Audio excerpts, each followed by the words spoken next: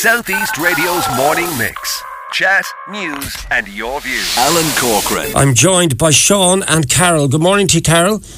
Good morning, how are you? And good morning to you, Sean. Good morning, Alan, how are you? I'll come to you first off, Sean. These blood bikes have played a huge part in your family's lives recently. Can you tell me why? Yeah, so at the start of this, my wife fell pregnant there at the start of the year, she has a condition called PKU. That's short for, I can't pronounce the word, but she'll tell you more. But they came aboard here in March, and they helped us out with. She has to take her blood twice a week for her. She can't eat protein and whatever stuff like that, and she can't break it down. So twice a week she has to send her protein up to Dublin. So Blood Boys came on board and helped us out. So they came every Monday and Thursday. Wind, doesn't matter, it said wind, rain, snow, they came. No, there's no panic with them. So they brought them up to Dublin every Monday, Thursday, and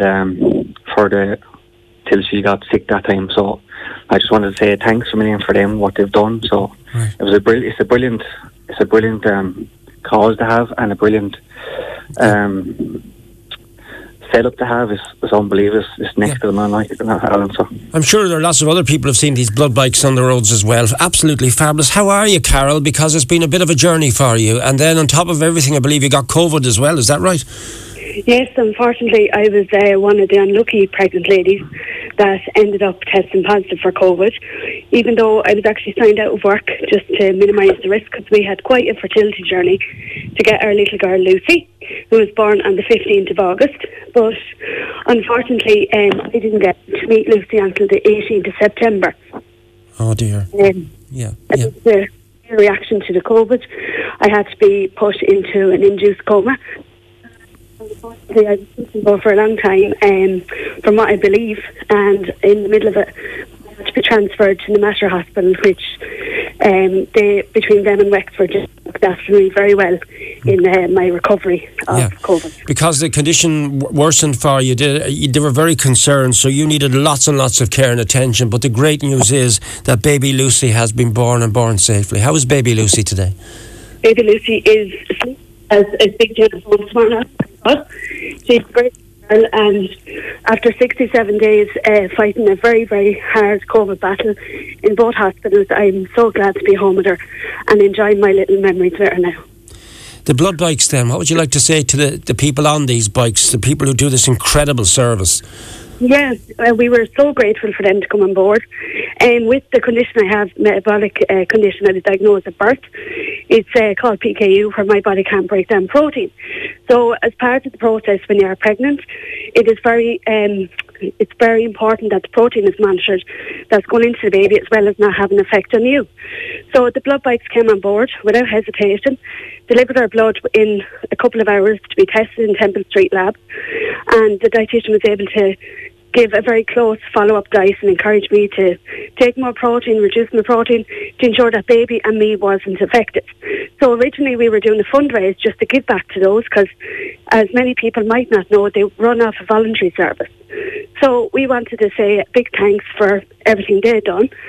And obviously the story had its own tales after that. So we've also included both ICU departments in Wexford General Hospital and the Mater Hospital in Dublin to just really say thank you for the kindness and the generosity. The community, everyone has been absolutely fantastic. Yeah. I've had prayer said for me all over, and the power of prayer has been incredible. I will never understand the depth of what I would have went through, obviously, but I'm so grateful to be here today and to tell my story, and hopefully it inspires others to get vaccinated. It's a powerful story, Carol. Sean, you are about to take on a marathon challenge, and I well remember doing the Hope and Dream 10, the first one, and we were doing it and we were plodding along, and next thing 4 or 5 Army Rangers ran by in full kit. What you're about to do is do a full marathon from Wexford to Ferns, I think it is, in full Army kit. Are you an Army man, Sean? Yeah, I'm a soldier in Kenny Barracks, Alan, yeah, so yeah, I'm doing. I always wanted to do something for the Blue Bikes, and when Carl got sick that time, I just wanted to set myself a challenge just to say that what Cara went through. So Cara went through 9 weeks of torture. So I'm going to say, Asher, 6 weeks or 6 hours, or so. Hopefully now, I'll get that back. So please God. So what I'm going to do is I'm starting from the end of the Wexford Bridge on the marina there, and up to the Tall Hotel, up to the Rosslare roundabout, and back to Ferns Castle. That's the finish line. Fair play to you. Jenny, Sean, that's a huge challenge, but I can see by you want to do this for the Blood Bikes and what they've done for Carol and your family. I just want to say thanks to the Blood Bikes, thanks to ICU, Wexford General and the Mater. The work work so hard down there. When you see it in perspective, they are the angels of the skies, like, you know what I mean. So, and I just want to thank everyone that helped me when Carol was sick.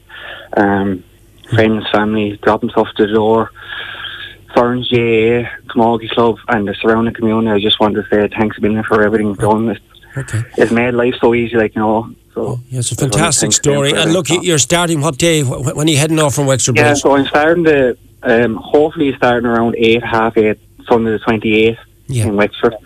So you can follow the link on Carol's Facebook page, or you can follow my link on my Instagram page. So it'll be Sean Walsh 579 on the bio there. So look, we're going to keep this. We're going to keep this well in the public eye for you, because these Blood Bikes are absolutely fantastic. I'm going to leave the final word to you, Carol. There are a lot of people you want to thank, but it's all about getting the funds. As you mentioned, the ICU, the other units as well, and the Blood Bikes. For you, they really have been life-saving, haven't they? They really, they have been incredible. They pick you up when you were down. It was a very terrifying, hard experience. I just remember being on ventilation the whole time, and they're constantly encouraging you, you can do this, Carol, you can do this. And it was positivity, meditation, support of everyone. It was fantastic, and looking back, I just feel so grateful. I could not wait for the day that I could actually be let home. That's all I wanted, was a cup of tea on my sofa with my family around me, and I've got that. And do you know what? That is what life is all about. So just enjoy every day as it comes to you, because you just never know what's around the corner.